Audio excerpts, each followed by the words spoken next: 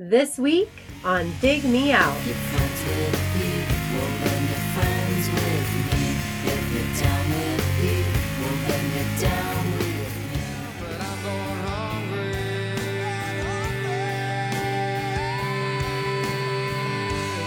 I'm going hungry.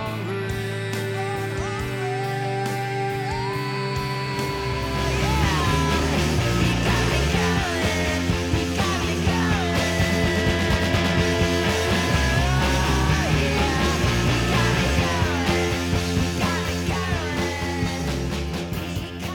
With your hosts, Jason Ziak and Tim Minichi. Jay, this week we're back with another one of our roundtables. This is a one-off, Jay. It's not part of any of our series. It is a one and done side projects of the 1990s. Are you excited? I am, but it's always possible we could do a part two. We'll see how this goes. We'll see. I mean, if we, do a terrible job of listing the number of side projects, we're also going to, get into the difference. I think this is important between a side project and a supergroup and even solo records, because I feel like those are distinct things that we need to figure out where the line is, where we draw the line on all that kind of stuff. So to help us do so, we have a couple of guests, one new, one returning. I'm going to start with our new guest from Chicago, Illinois. He was supposed to join us on the Tori Amos episode, and then he took ill and was not able to join us. So we said, come on back. And this was the episode he wanted to do.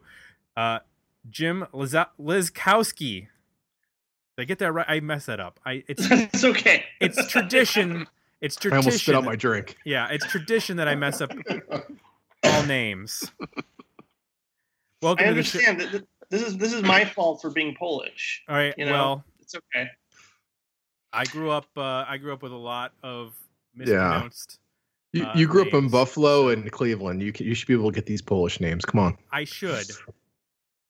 Sometimes the emphasis is just throws me when I start to see all the consonants butted up against each other. They just we love to just throw Z's in there. Yes. Which is an underutilized letter, and I appreciate that it did get randomly thrown into people's names. So, Jim, welcome. Well, it is a tremendous honor to be on one of my favorite podcasts, music or otherwise. I mean, I know you've had recurring guest Jim Hankey on a number of times. Yes. He hosts the Excellent Final Emergency podcast, and I was the one who encouraged him. I was like, dude, I'm hearing you on Chicago radio, and you've got to have your own show because you know what you're talking about. And then, of course, I started listening to Dig Me Out on a regular basis. I'm like, well, these guys really know what they're talking about too. And so to nerd out over music is something I enjoy doing on a regular basis, being a musician and a music teacher. So awesome. It's an honor to be here. Thanks. What level do you teach at? Well, I teach at a private school based out of Evanston, Illinois, called Fusion Academy, and it's like I basically teach anywhere from 6th grade to 12th, and Gotcha. Whatever genre they want to do, I'm willing to do it, even if it's dubstep and EDM. Do you have particular instruments that you focus on, or? Well, I mean the usual, you guitar, bass, and drums, and I just mainly focus on like the recording side of things and like Logic and Pro Tools and stuff like that. Oh, okay, cool. Yeah. And then, of course, that voice you heard, Joe Royland from the. Is there a part? Is Gorham? Is there a name for that? Like Michigan has the UP, the Upper Peninsula. Is there a term for that up there? They would either call it Greater Portland or Southern Maine. So. Gotcha. Okay. Yeah. Welcome back. Thank you. Great to be back as always. And this week, guys, this is one where we got to figure out what we're talking about before we even start talking about it. We're talking about side projects, but when I looked up information to sort of tally my side project list, I got all sorts of conflicting info. In fact, people on our Facebook page were like, is this a supergroup or what? And I was like, okay, well, we're going to have to sit down and hash this out logically. So I'm going to go around the virtual room here, and we'll first figure out what a supergroup is, and then we'll get to some of our Patreon comments because they talked about supergroups versus side projects, and they gave us some side project names that we can riff on a little bit.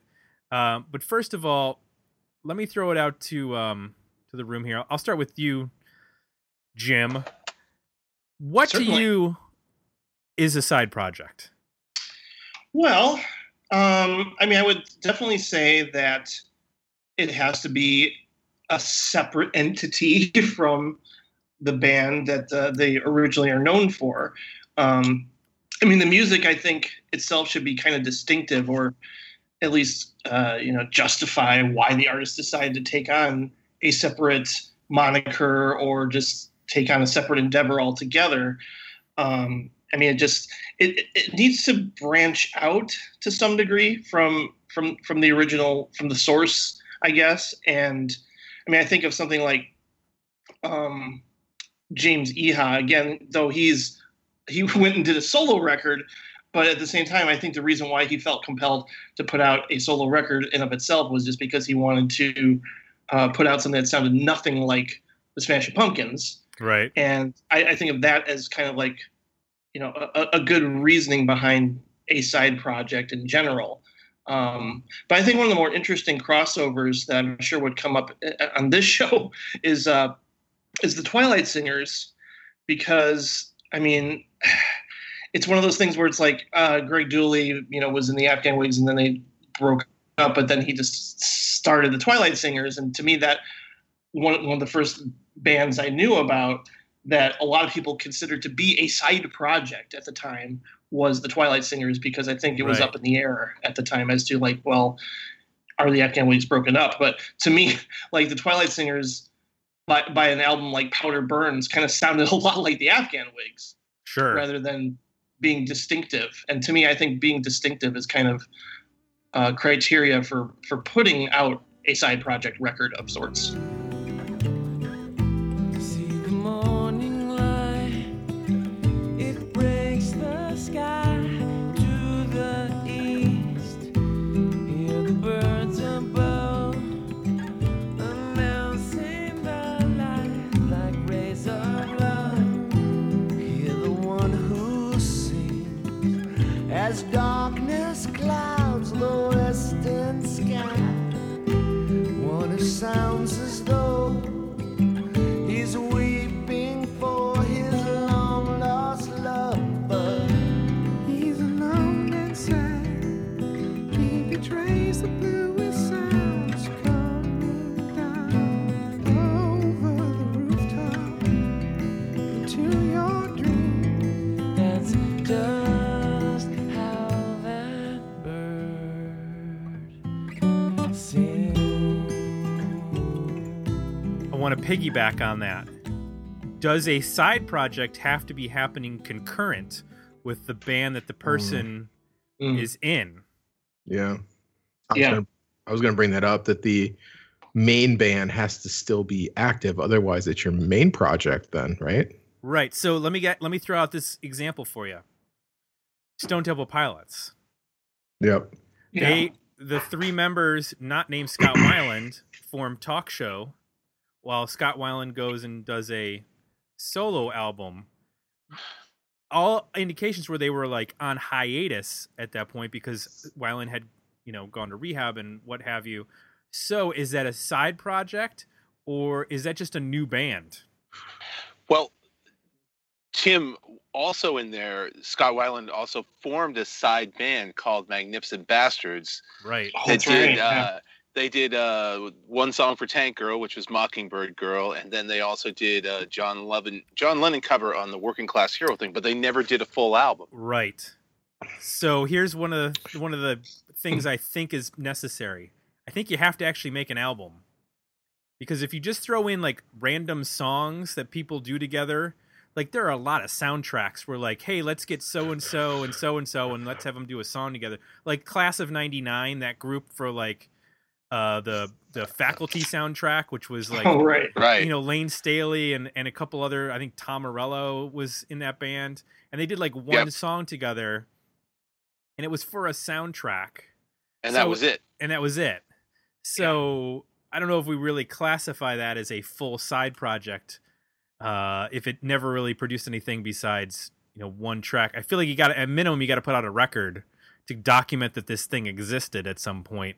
And then he ended up using that song on his solo album anyway, re-recording it. It's slightly different from what the Magnificent Bastard. I actually like the Tank Girl version better than than his version. I want to back up to a little wrinkle that Jim brought in I hadn't thought of too. Which, Okay. So I've been looking for like groups. So a side project could be solo, right? I hadn't thought of that. So the James Dio example, there might be tons of those that I hadn't even thought to look at. That's or tricky. Consider. I think it has to. I think what he said though, that it has to be distinctive and different from what the main band is key there, because you could include James Iha because that is like a 70s soft rock album compared to what the Pumpkins do, but I don't think you could take like Thurston Moore's solo album because it essentially sounds like Sonic Youth. It's just right. Well, hold on. Wait a minute. Was Sonic Youth still together technically at the time? Yep. Okay, then that's a side project. Well, why is it a side project? Because it's not Sonic Youth. Well, are all side, but it sounds like Sonic Youth. That's fine, but it's not called Sonic Youth. I feel like you need to express something differently that you couldn't do in the band. Well, he may have tried. It just didn't come out that way. Okay. Well, here's the thing. You're opening a can of worms here. Yeah, sure. Yeah, here's really going down the rabbit hole. Oh boy. Okay, Temple of the Dog. Yes. Now we would look at that as a supergroup, but at the time it happened, it was kind of a side project, but also kind of not, because like Mother Love Bone broken up after Andrew Wood's dead, Soundgarden's still going on, so it's a side project for Chris Cornell and Matt Cameron. But as far as like Jeff Monette and Stone Gossard, it's not really a side project. It's just like a one-off thing. And then, you have Mike McCready as part of that. And then you have Eddie Vedder comes in and sings on a couple of songs. But then that forms the basis for Pearl Jam. And then after Pearl Jam gets going, then you kind of look back and you think of Temple of the Dog as like a super group. Yeah. So it's like... Right. I don't think it is. It's all timing, It is because that album came out before Pearl Jam released their album. True. So I think at the time, and I think if you have to look at it in terms of time frame, that's a side project for Chris Cornell and Matt Cameron, essentially, because nobody else that was in that band from Pearl Jam was known at that point. Right. So that's how I would distinguish that one. So here's another aspect of it. I feel like a side project really only contains one or two members of one band, and it has to be a well-known band. So like take the Temple of the Dog example. Chris Cornell is known because he's the lead singer. He's the front man. Everybody knows him. I don't think people who are like watching the video for Hunger Strike are looking at Matt Cameron and going, "Oh, that's clearly Matt Cameron." Like Matt Cameron's the drummer. He's not as well known. This isn't super unknown era bad Soundgarden. This is still Bad Motorfinger. So they're a little less known. Right. So true. You can tell by Chris Cornell's hair. Right. At that point. Yeah. So to apply that to another side project, which would be Brad, you have Stone Gossard, which is you're 2 years into Pearl Jam. Okay, Pearl Jam is huge. This is Stone Gossard's side project when the album Shame comes out. Sean Smith was in Satchel and Pigeonhead at this point, but neither of those bands made a dent on a large scale. So I don't think you can call that a supergroup, because although Sean Smith had a major label deal and was putting out records, they're not big enough for it to be a quote unquote supergroup. It's just a side project for Stone Gossard is the way I look at that. Is that acceptable? Yeah, I would agree with that. Okay. Yeah.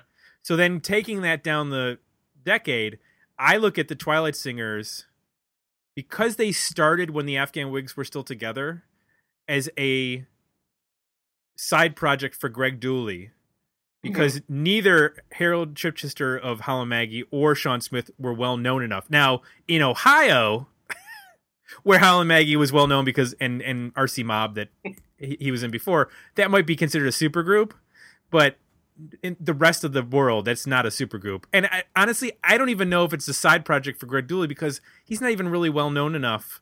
I mean, he had, a good career in the 90s, but it's not Stone Gossard of Pearl Jam and it's not Chris Cornell. True. So it's really just another band to most people. But that sort of, then you get into like, is it a underground supergroup? I don't know. Right.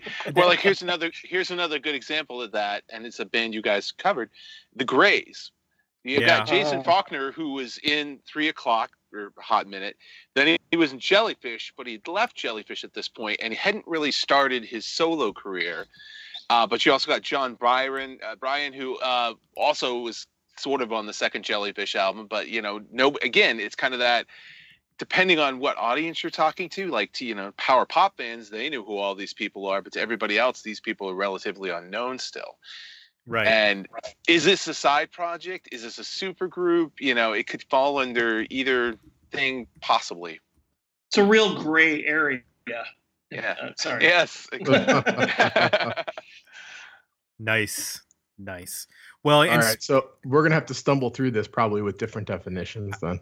I think so because along the signs with the Grays, it made me think of a whole bunch of other bands where you have like people who are an example would be like Imperial Teen, which is Roddy Bottum from not that he's not Mike Patton, so he's not as recognizable. So is that a super group? Is that a side project for Roddy Bottum? Where does that fall? Well, now you're making me think of Mr. Bungle. Yeah. Yeah, you could do a whole show on Mike Patton. Yeah, you got Lovage. Yeah.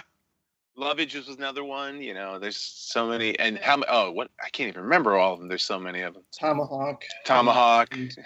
So we've tried to like sort of give some boundaries. We'll have to, pick and choose along the way as we're going through some of these bands. What to you makes a side project successful in terms of their musical output? We're not worried about album sales at this point, but just when you're listening to a record, do you want it to sound different than its main, than the main band of the artist, or are you looking for something different? Like what to you and you can give an example of like, hey, this one was really successful for me. I'll start with you, Joe. Can you give me an example of a side project that you thought was successful that sort of set a pattern or a template? Geez, it's kind of a little bit of both. I mean, some of it's I wanted to sound something like the original band or, at least as good as the original band, but also like that it can stand on its own. Like I like the Talk Show album. I thought that was pretty good because I'm a Stone Temple Pilots fan. And here we go again. Imperial Drag. Is it a side project? Is it a super group? I mean, it's kind of after Jellyfish, but it's two members from Jellyfish. And then you also had Roger Manning who went on and did Moog Cookbook. All of those things I enjoyed. So for me, it's like success is, do I enjoy it as much as the band that these people came from? To me, that's success. Not necessarily if all the rest of the public enjoys it and it takes off and becomes like a million seller or not, is do I enjoy it as much as the music from the band, the bands these people came from? Yeah, I would definitely agree with that in general too. It's just, I mean, it could certainly have elements or sound similar to what they came from, and that's definitely true with the Talk Show record. And yet at the same time, still be its own thing, and not necessarily like be an exact copycat either. And I mean, I remember at the time, I mean, this is obviously very different, but I remember when people were going crazy about the first Foo Fighters record because it sounded nothing like Nirvana, but it was still, it still had that Nirvana flavor to it a little bit, at least the first record did.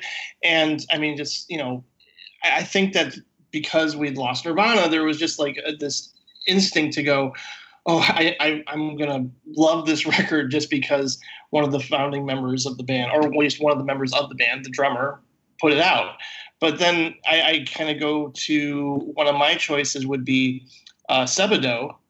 And I do like them just a little bit more than Dinosaur Jr. That might be a bold statement. I know. Whoa, wait a minute. Maybe just a hair. And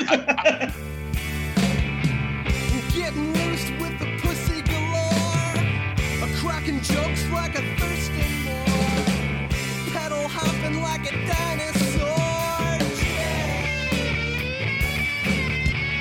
Rock and roll genius right the middle of the road. Milk that sound, blow your load. Soon it's further than you ever said it'd go. 4 stars in the Rolling Stone. Sludge rock, hard ass harsh. Just give me any rock. I'll even add folk explosion into that. Yeah, exactly. Yeah. Yeah. No. I mean, totally. That one part lullaby record's pretty. I love that album. Yeah, for sure. So I mean, and again, it's mainly Lou Barlow's show, of course, but I think that Sebadoh at least brought some elements of Dinosaur Jr., not necessarily J Mascis guitar playing, but at least some of the energy of that band to his project. I mean, again, I kind of discovered Sebadoh late in the game because I had heard Harmacy and then sort of went backwards with them. But I think to this day, many of their songs I still put on a lot of mixes and playlists. Jay, what about you? What are some of the things that make it successful for you? Well, you go in expecting that it's going to either sound enough like the band that's the anchor that it's going to make sense out of the gate. I think when you get into the super group / side band, it's kind of nice when in your head you hear how all those bands can come together and then the record actually sounds like that. So Golden Smog is a good example for me. Like throughout that first record, you can hear all the different bands. Temple of the Dog's a little bit like that too. You can hear the different bands. In fact, a lot of them that we've talked about, I'm struggling to find one where it doesn't sound anything like the band that you're known for. Maybe the Rockfords. Just listening to that recently, it doesn't really sound anything like Pearl Jam. Mm-hmm. But most of them, like you can kind of hear the roots of the band, which is good. But from a quality standpoint, you just, from a song quality standpoint, it has to stand up. Sometimes side projects, you have a tendency, maybe you're not spending as much time on the material because it's either rushed or it's in between something. So you get some inconsistent material. So you really want it to be as highly crafted and considered as, the person's main band's work. Let's talk about Patreon and the comments that were made over there, which we need to thank our 2 new patrons who joined us, Joshua McDowell and Roger, whose last name I did not get, but thank you, Roger, for both Roger and Josh for joining us. They'll be commenting on episodes and sharing their thoughts like on this one. So let's go through some of these and we can talk about some of the stuff that people brought up that maybe we haven't brought up just yet. So I had a picture up that listed a number of bands, some that we've mentioned so far, some that we haven't. So people chimed in, and Scott Halbram said, "Don't forget Tuatara. There have been a few times over the years where you've said things like, no band fits this bill, and I think, well, Tuatara does." Anybody familiar with Tuatara? Do you know who I'm talking about? I don't know, actually. Me either. So, Tuatara is Peter Buck of REM. Okay, yeah, now I know who it is. Okay, Yeah. Barrett Martin of the Screaming Trees, Justin Harwood of Luna, and the Chills, Skreek of Critters Buggin', and it's an all-instrumental band. Huh. And it started, I guess they got together because they wanted to write music, like instrumental music for a movie, and then it just turned into a band.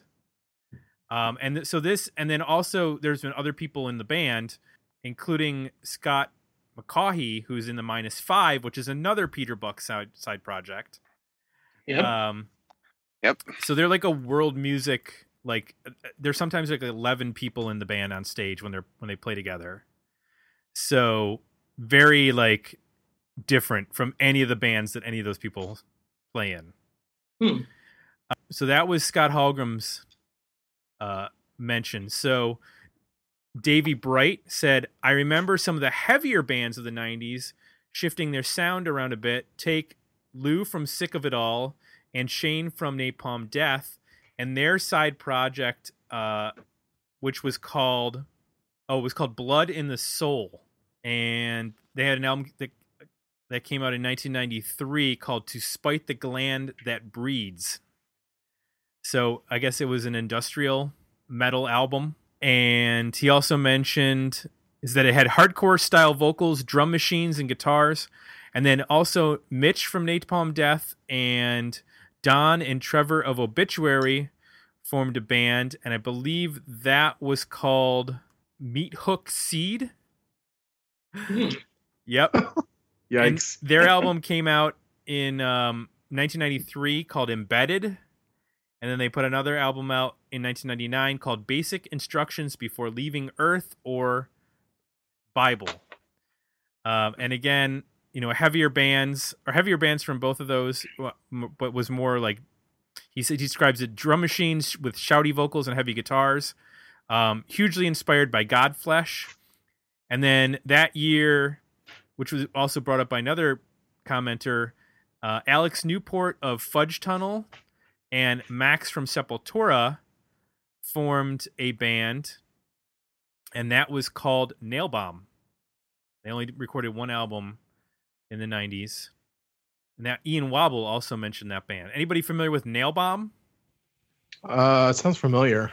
Yeah, it sounds familiar, but I don't know it.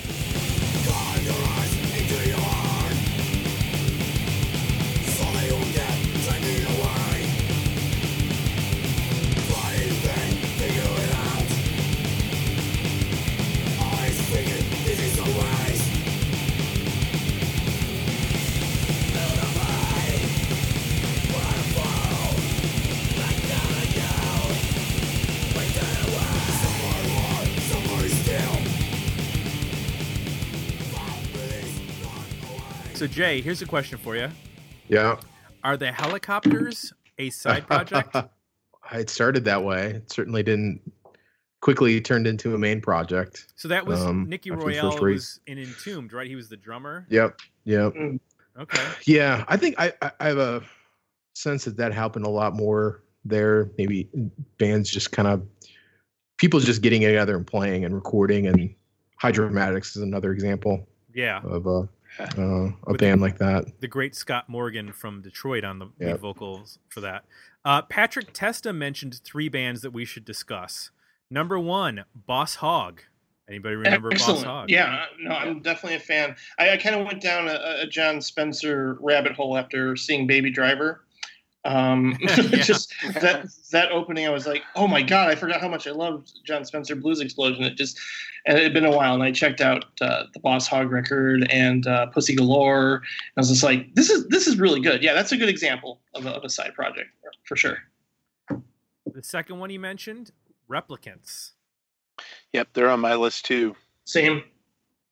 So was that a full band, or was that just a group of guys who got together to record a bunch of covers? They had an album on a major label. Yeah, I guess so. True. Yeah. And that was but again, are you going to call it a supergroup or is it a side project? Because you got like Ken Andrews from Failure, you got Paul DeMille from Tool. So which is it? You got a couple of famous people from other famous bands, but are they hugely famous at that point? If it had been like Maynard from Tool, right? What? And he just guested on like a track. Yeah, he wasn't a full member. If he had been a full member, there'd be a different story. And then another one Patrick brought up is a band called Sausage, which I was not familiar with. Sausage. It turns out is a side project of Les Claypool from Primus. Oh yeah. But it also features the guitar player from Primus. So I'm not sure how much of a side project it is if it's 2/3 of the band that you're already in. I guess it was just with a different drummer for an album. But he does a lot of projects outside of Primus. I feel like maybe Primus isn't even the main band at this point with Les Claypool. Doesn't he just go by like Les Claypool and the something now? Yeah, pretty much. Yeah. We didn't talk about Perfect Circle. You're making me think of that. Well, they're band. 2000s, so I did not include them. Yeah. Years active says 99. But they first record started came in out 99, but the first album came out in 2000. Yeah. Okay. Yeah, But here's one. Here's one I'll be surprised if it isn't on Jim's list. How about the Revolting Cocks? Oh yeah, no, definitely. Josh Ballard brought that one up. Mm. He said they even got into Beavis and Butthead without the name being censored. Right.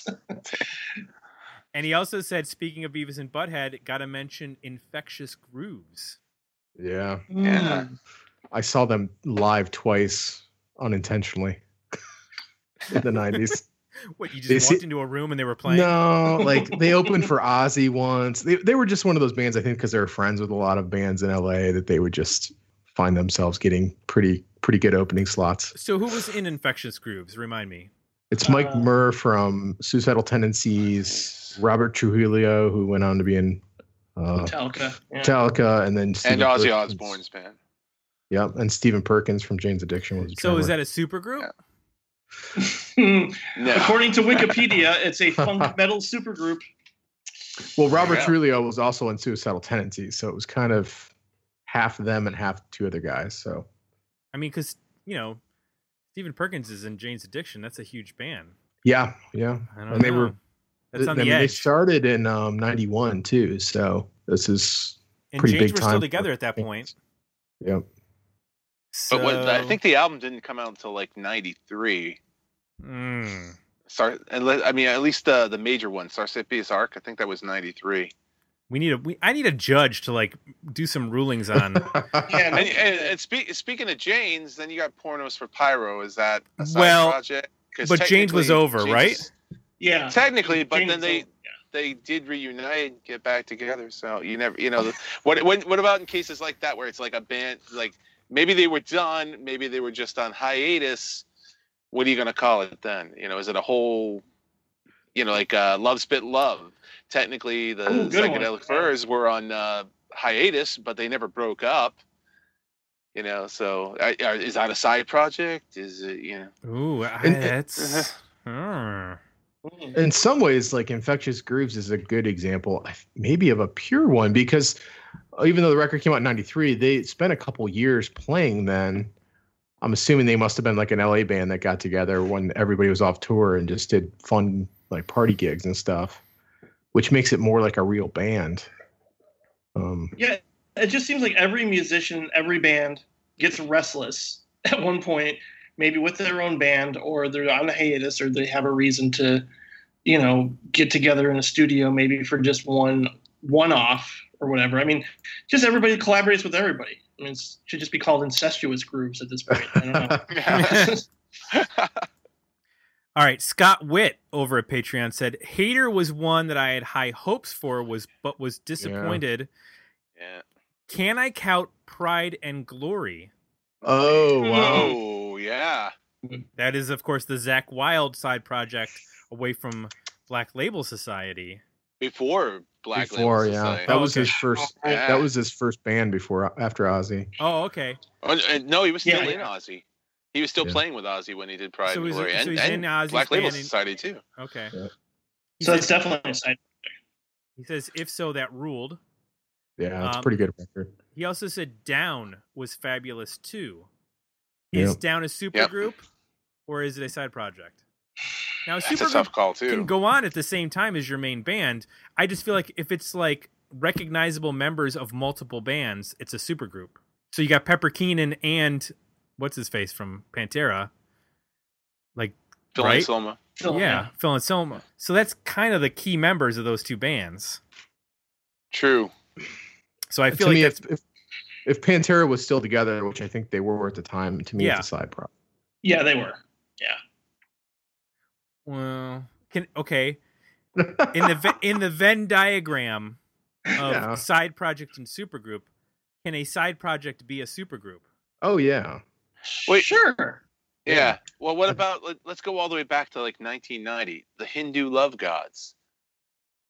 You got REM with Warren Zevon. I mean, is that, what do we call that? Two well-known entities, but it doesn't really sound like REM, and it just keeps getting muddier and muddier. Yeah, no kidding. Here's one that's going to blow your minds. Yeah, Coverdale Page. That's on my list. Wait, when did that come out? 93. Yeah, I totally remember that. Yeah. Well, Jimmy Page was not in Led Zeppelin at that point, right? Or the Thrum. So I mean, yeah, yep. And so I don't know. The Whitesnake was very active. I don't know if they officially broke up, but they were still together. But they were pretty much like their albums weren't really coming out in the States. They were only coming out like in Japan and overseas. Yep. Now, Scott Witt also mentioned a band called Brujeria, which was members of Faith No More, Fear Factory, and Jello Biafra. Wow. He said they had lots of fun. And what were you saying, Jim? Oh, I just say I need to hear that. That sounds interesting. Yeah. He said lots of fun, and the fact that they had people convinced that they were a Mexican drug cartel was nice. Okay, that's interesting. I've not heard of that. That sounds like a supergroup to me, but I guess also could be a side project. One of the bands that I think we definitely need to talk about, which Johnny Hooper mentioned, is the Breeders. Woohoo! Yes. He said, if you want to get technical, the Breeders were a side project of both the Pixies and Throwing Muses.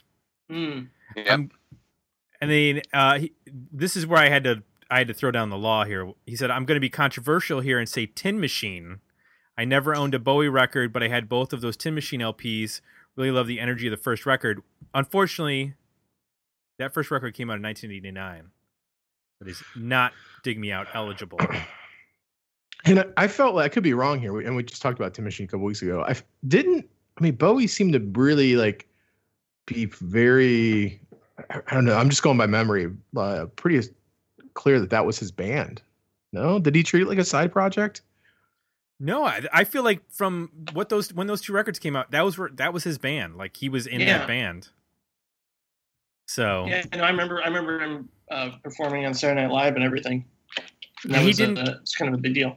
He didn't put out a solo record during that period, right? Like the I don't think so, but I'd have to go check. I definitely remember him taking it very seriously. Like it wasn't just a one-off kind of thing. Right. He said that we did not like Hater, but that he loved that record. He also really enjoyed the Wellwater Conspiracy, which was another side project in that same realm. Which I believe that band was also Ben Shepherd, who was in Hater, with some other folks. They put out one album in the 90s and then one album in 2005. They finally followed it up. And then Keith Sawyer said, The Rentals, anyone? Yes. Yeah. That's a good one. That's a really good one because that came out between the first and second Weezer records. So clearly a side project. Mm-hmm. And clearly only one known member of that band was Matt Sharp. The other members of the band were not well known. They would become well known in the sense that Maya Rudolph was in that band as a backup singer. Oh, that's right, yeah. So a couple that did not get mentioned that I want to throw out there, and we can discuss whether or not they're side projects or not. Slash's Snake Pit. Was Guns N' Roses still together? He was technically still in Guns, I think, until really late in the 90s, technically. Yeah, and Eric Dover was the singer who was in Jellyfish and Imperial Drag. Yeah. Right. So I guess that counts as a side project. Yeah. Yeah. Kind of. So here's a question. I mentioned earlier that Sean Smith is kind of not well known in terms of mainstream with his work with Pigeon Head and Satchel. Steve Fisk was, I don't want to say well known, but he had an important producing career. But he also was a solo artist. Is Pigeon Head a side project for Steve Fisk? I always thought of that as his band, like his main band or musical outlet. Okay. Because he does have stuff that he released just under his own name. Yeah. So I don't know. We'll have to ask him next time we have him on. Here's a couple more. The Amps. That was a side project derived from a side project. Yep. It's an inception of side projects. Isn't it kind of like the Sebadoh into Folk Implosion? Exactly. Yeah. I like that. I like when we have 2-tier side projects. That's a interesting descent there. One that we didn't mention, Three Fish. Anybody remember Three Fish? Yeah, Jeff Ament. Yeah. I remember that. Now that goes under the example of you heard about it because it was like on MTV or in some magazine like Rolling Stone. Like Jeff Ament has a solo record coming out under the name Three Fish, and then you got it. You're like, what is this? It got changed to 3 cents a couple years later. Yeah, that was one that was often available in the discount bins. Yeah, for sure.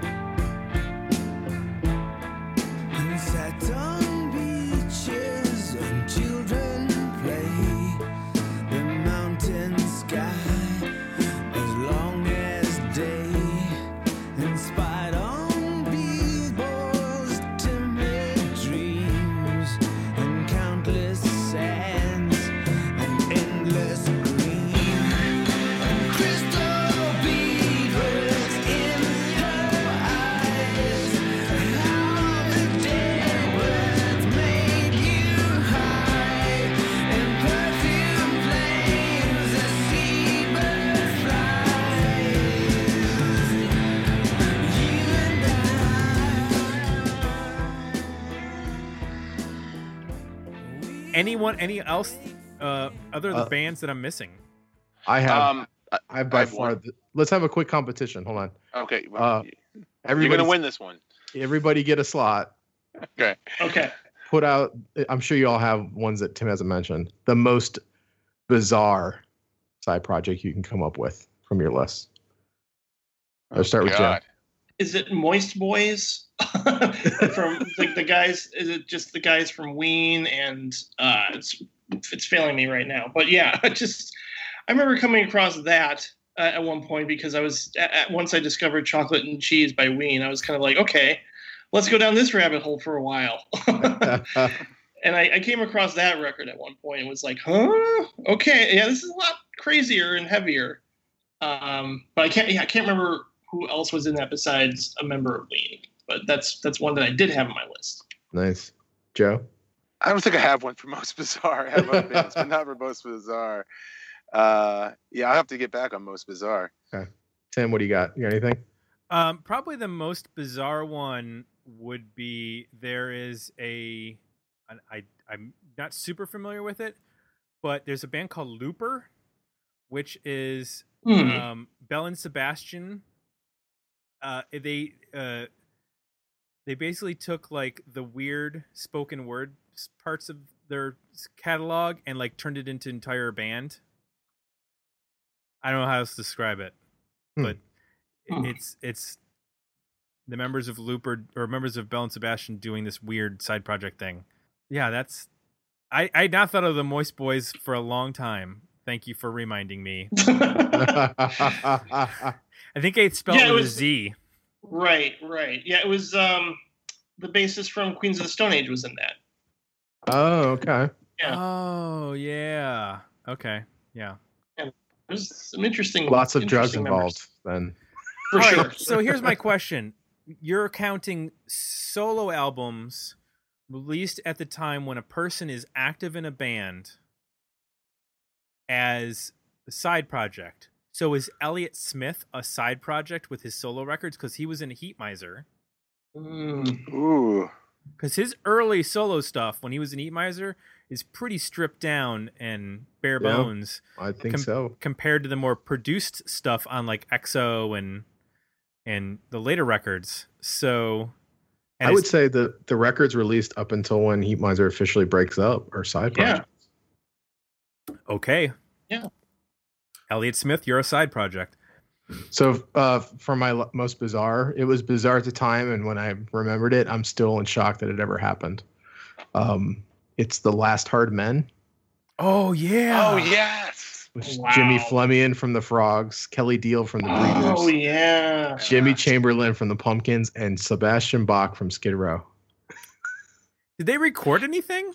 They did. Did they do a whole album, or was it just like something from the soundtrack? They did a whole. I was just looking it up. I thought they had just done a soundtrack, but I looked it up, and it looks like a record did come out in They recorded it in like '98, but it didn't come out till 2001. It still counts. Yeah, the cover art looks like green jelly or something. Yeah. It's like, Yeah. I have never heard that. I am fascinated to hear that now. We haven't mentioned Mad Season, but Right. I feel like that band, it teeters the line of supergroup and side project because obviously you have Lane Staley, who's very well known. You have Mike McCready. I guess And he's Barrett Martin.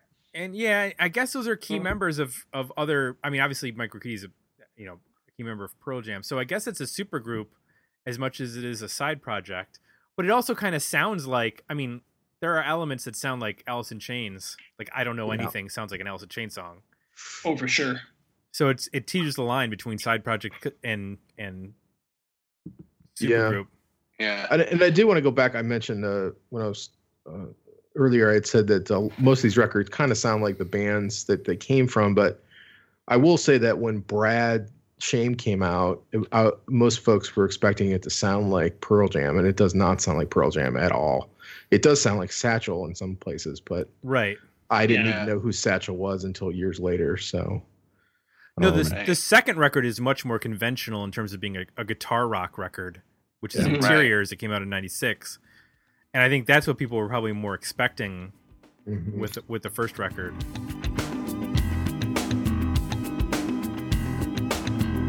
Well, I'm swearing to God, yeah, I'm so nervous.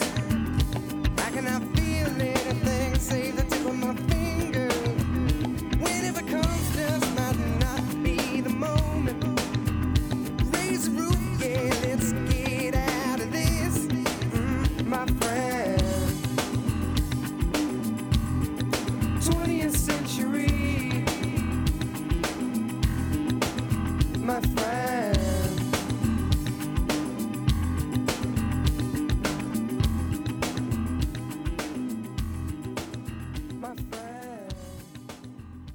One I wanted to mention was Portastatic, which is Mac from Superchunk. That was his solo outlet, and then it turned into a full band after, I guess, a record or two. Much more stripped down, much different sound than Superchunk in terms of like using drum loops and stuff like that. So I guess that would be a side project for him. And since Superchunk was always ongoing for him. When did the first Jerry Cantrell record come out? Was Alice in Chains still together? I don't think so. Because that came out in the 90s. Yeah, I think they were. Well, they were. I mean, they were technically together for several years before Lane Staley died. Like he was like MIA, but they were still technically a band. Yeah, I can't remember if it came out after their Unplugged appearance or not, because I remember that being huge and like obviously with Jar of Flies and then the Unplugged, it was like, oh man, they can really strip it down and be beautiful. Came out in '98. Oh, Boggy Depot was the first one. Yeah. Right. All right. Here's one that has not come up, and I'm again, this falls into the supergroup versus side projects. Neurotic Outsiders. Yeah. To me, that's like Imperial Drag or the Greys, because none of those bands were together, right? Well, Duran Duran was still together. Oh, you're right. Yeah, no, they were. Duff McKagan, was he still in Guns N' Roses at that point? Matt Sorum, was he still in Guns N' Roses at that point? 95? 95. Well, technically, was he in the Cult? Hadn't split up yet. No, he was in the Cult before Guns N' Roses. Yeah. Okay. And way later. Well, because technically, Guns N' Roses was still around as like those guys, but like, what was that song they did for? The Spaghetti Incident. No, it was post Spaghetti Incident. It was for that. They did a movie for Arnold Schwarzenegger movie soundtrack. Yeah, Arnold Schwarzenegger movie. That's what I'm trying to think. It was a cover, wasn't it? Oh no! Oh no, yeah, I think it was Interview with the Vampire. They did a cover. No, it was called Oh My God. Oh wait, yeah. And it was on it was either on like Eraser or one of those. Sixth Day or something. End of Days. End of Days, maybe. Yeah. So I think technically Guns N' Roses hadn't split up and like Axl hadn't gone his separate ways. Well, and also we can't forget. So that album came out. They actually put out an album in 1996. Steve Jones of the Sex Pistols was in that band. The Sex Pistols reunited in 1996. That's when they went on that reunion tour. So technically, the Sex Pistols were reunited at that point. Yeah. Yeah. I've got one other band we haven't mentioned yet that definitely falls in their side project, but again, for a guy who maybe wasn't necessarily well known, is now, not just for being in a couple different bands, but also for being a producer. Adam Schleichinger, he had Fountains of Wayne, but also at the same time had Ivy. Oh yeah, Ivy's great. I forgot all about that one. Yeah. And there's two bands that sound nothing alike, but I love both of them. So for sure, good choice. So let's go around, pick one band that you wish had released more material. We like to have these bands have at least one album. What are there ones where you're like, I wish I would have heard a second or a third record from an artist? Jim, I'll start, or from a side project. I'll start with you, Jim. Well, I know this is probably more in the 2000s, but I'm still eager for another Loose Fur record. Okay.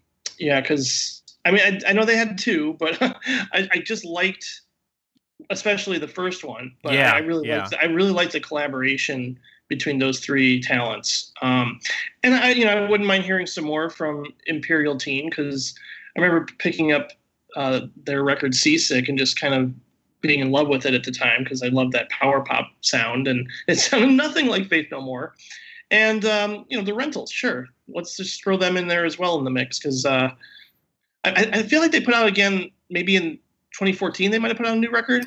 Yeah, I still haven't caught up with it. I think it was called like 7 Seconds or something like that. Something in the title were there, but there was a record that came out in the late 2000s or something, but got no coverage. So, Jay, what about you? I'll go with the big one, Temple of the Dog. I still feel like that album holds up so well. Every time, whenever I go back to it, I'm always surprised at just how good the songs are, and it's obviously even sadder now that there's no possibility with Chris Cornell gone. They can't even do like reunion shows. So would have loved to have gotten kind of a mid to late 90s record out of them. I think it would, maybe when Soundgarden was kind of hitting their vanilla period where they were having a lot of hits, but maybe not creatively as inspired. It would have been interesting to hear him go back to this band, maybe before he did his solo record. Joe, any particular bands that you would like to hear, like to have heard more material? I would have. Well, I'm going to say Mad Season, even though they did actually record more material without Lane Staley, but with Mark Langan from the Screaming Trees on lead vocals, which they put out on the anniversary issue of the Mad Season album. That stuff, I think there's like 6 tracks from the second album they were working on that never got made. That stuff is fantastic. And if you ever heard, Mike McCready put together like a live concert of, it was kind of like a little bit of Temple of the Dog, a little bit of Mad Season stuff, and Cornell actually sang lead vocals, and they had some other people from Seattle sing lead on some tracks. I forget the name of that record, but it's came out maybe 3 years ago? Yeah. But a great album. And I would love to have heard more music from the Grays too. Oh, for sure. Yeah. Yep. One that I got to word this right. The Twilight Singers' original vision for that band. I would have liked to have heard because there actually are songs that were recorded as the 3-piece of Happy and Sean and Greg that are pretty interesting and are only available in like a demo form thanks to the internet. And the album that we got, while it's interesting, is definitely Greg Dooley's vision of what he wanted. I understand he's a very controlling and he wants it done his way sort of thing, which is fine.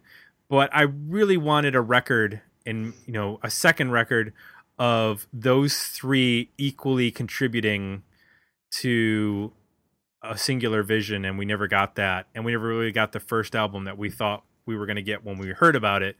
The other one is I would love to hear another Amps record, which is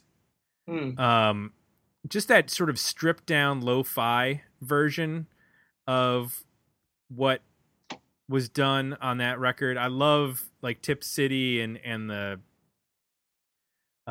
sound of that record is very jagged and the Breeders at that point had gotten they were commercial. It was a big pop record, not pop record, but it was a bigger sound than what the Amps were.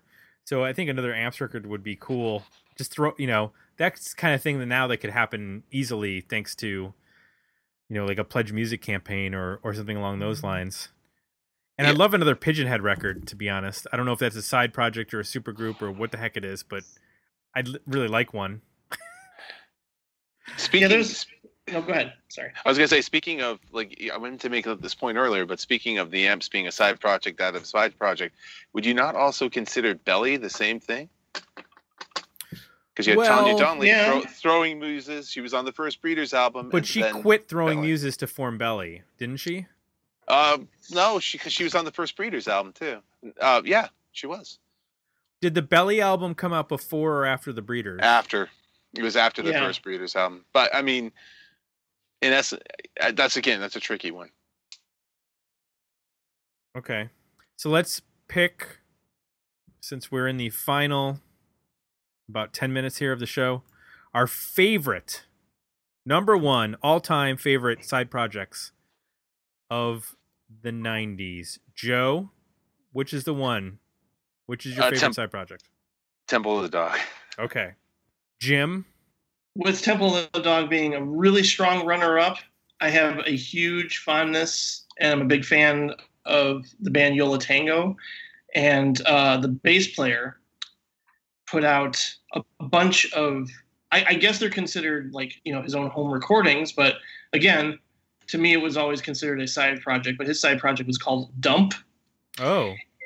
And there's a record called A Plea for Tenderness that I go back to quite often because it's got that lo-fi Yo La Tengo feel to it, but a lot of it does sound like, he just kind of did it on his own, in his own spare time. And it's just really sweet and intimate, and another extension of that great band. So I keep going back to it a lot. So it's Dump, A Plea for Tenderness is kind of one of my choices. Jay, what is your number one choice? I will go with Brad Shame. I remember, when the news about when the record was being made, and then I didn't check it out for maybe a year or two after it came out, and it quickly found its way in a bargain bin. And the reason I'm picking it is because it was more for my discovery of Sean Smith, who became a huge favorite of mine from that point forward, and one of those people that it took me years, because this is really pre-internet, to dig up who he was and what other bands he was in, and sort of followed his career from that point forward. So I think that one had the biggest impact on me. And I'm going to pick, Jay, a band that you mentioned, which is Golden Smog. That's one that I actually saw them live in concert. I was a huge fan of that whole alternative country sound in the 90s with Uncle Tupelo and Wilco and Sunvold and the Jayhawks.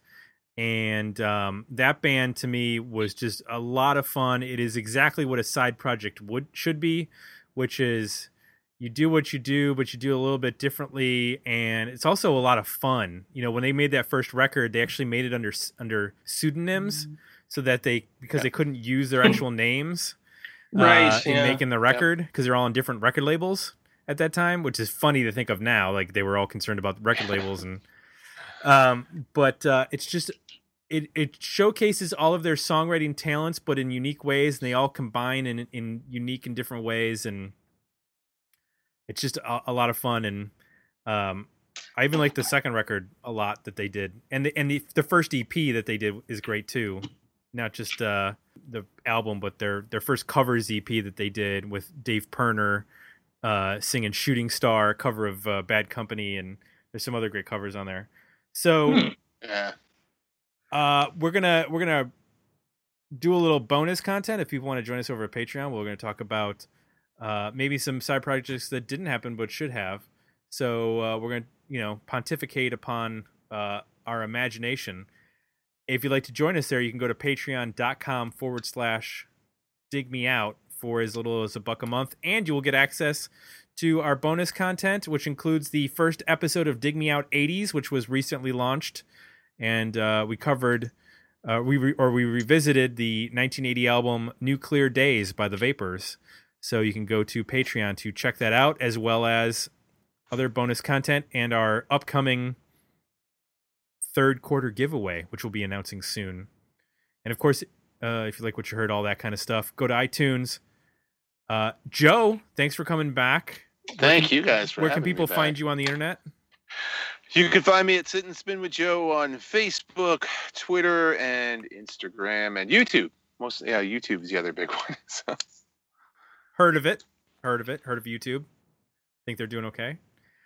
Jim, thanks for coming on. And this was a blast, man. I hope to return again. And people can check me out at nowplayingnetwork.net, which hosts a lot of great podcasts, including Vinyl Emergency, which I'm assuming everybody's a fan of here. And also nowplayingjim.com, which has got a lot of my music on there. So check that out too. So for Jay, I'm Tim. We're out, and we'll be back next week with another episode of Dig Me Out. Thanks for listening. To support the podcast, visit www.patreon.com/digmeout and become a monthly subscriber at www.digmeoutpodcast.com, where you can find links to our Facebook, Twitter, and Instagram pages, as well as our merchandise store at Zazzle.com.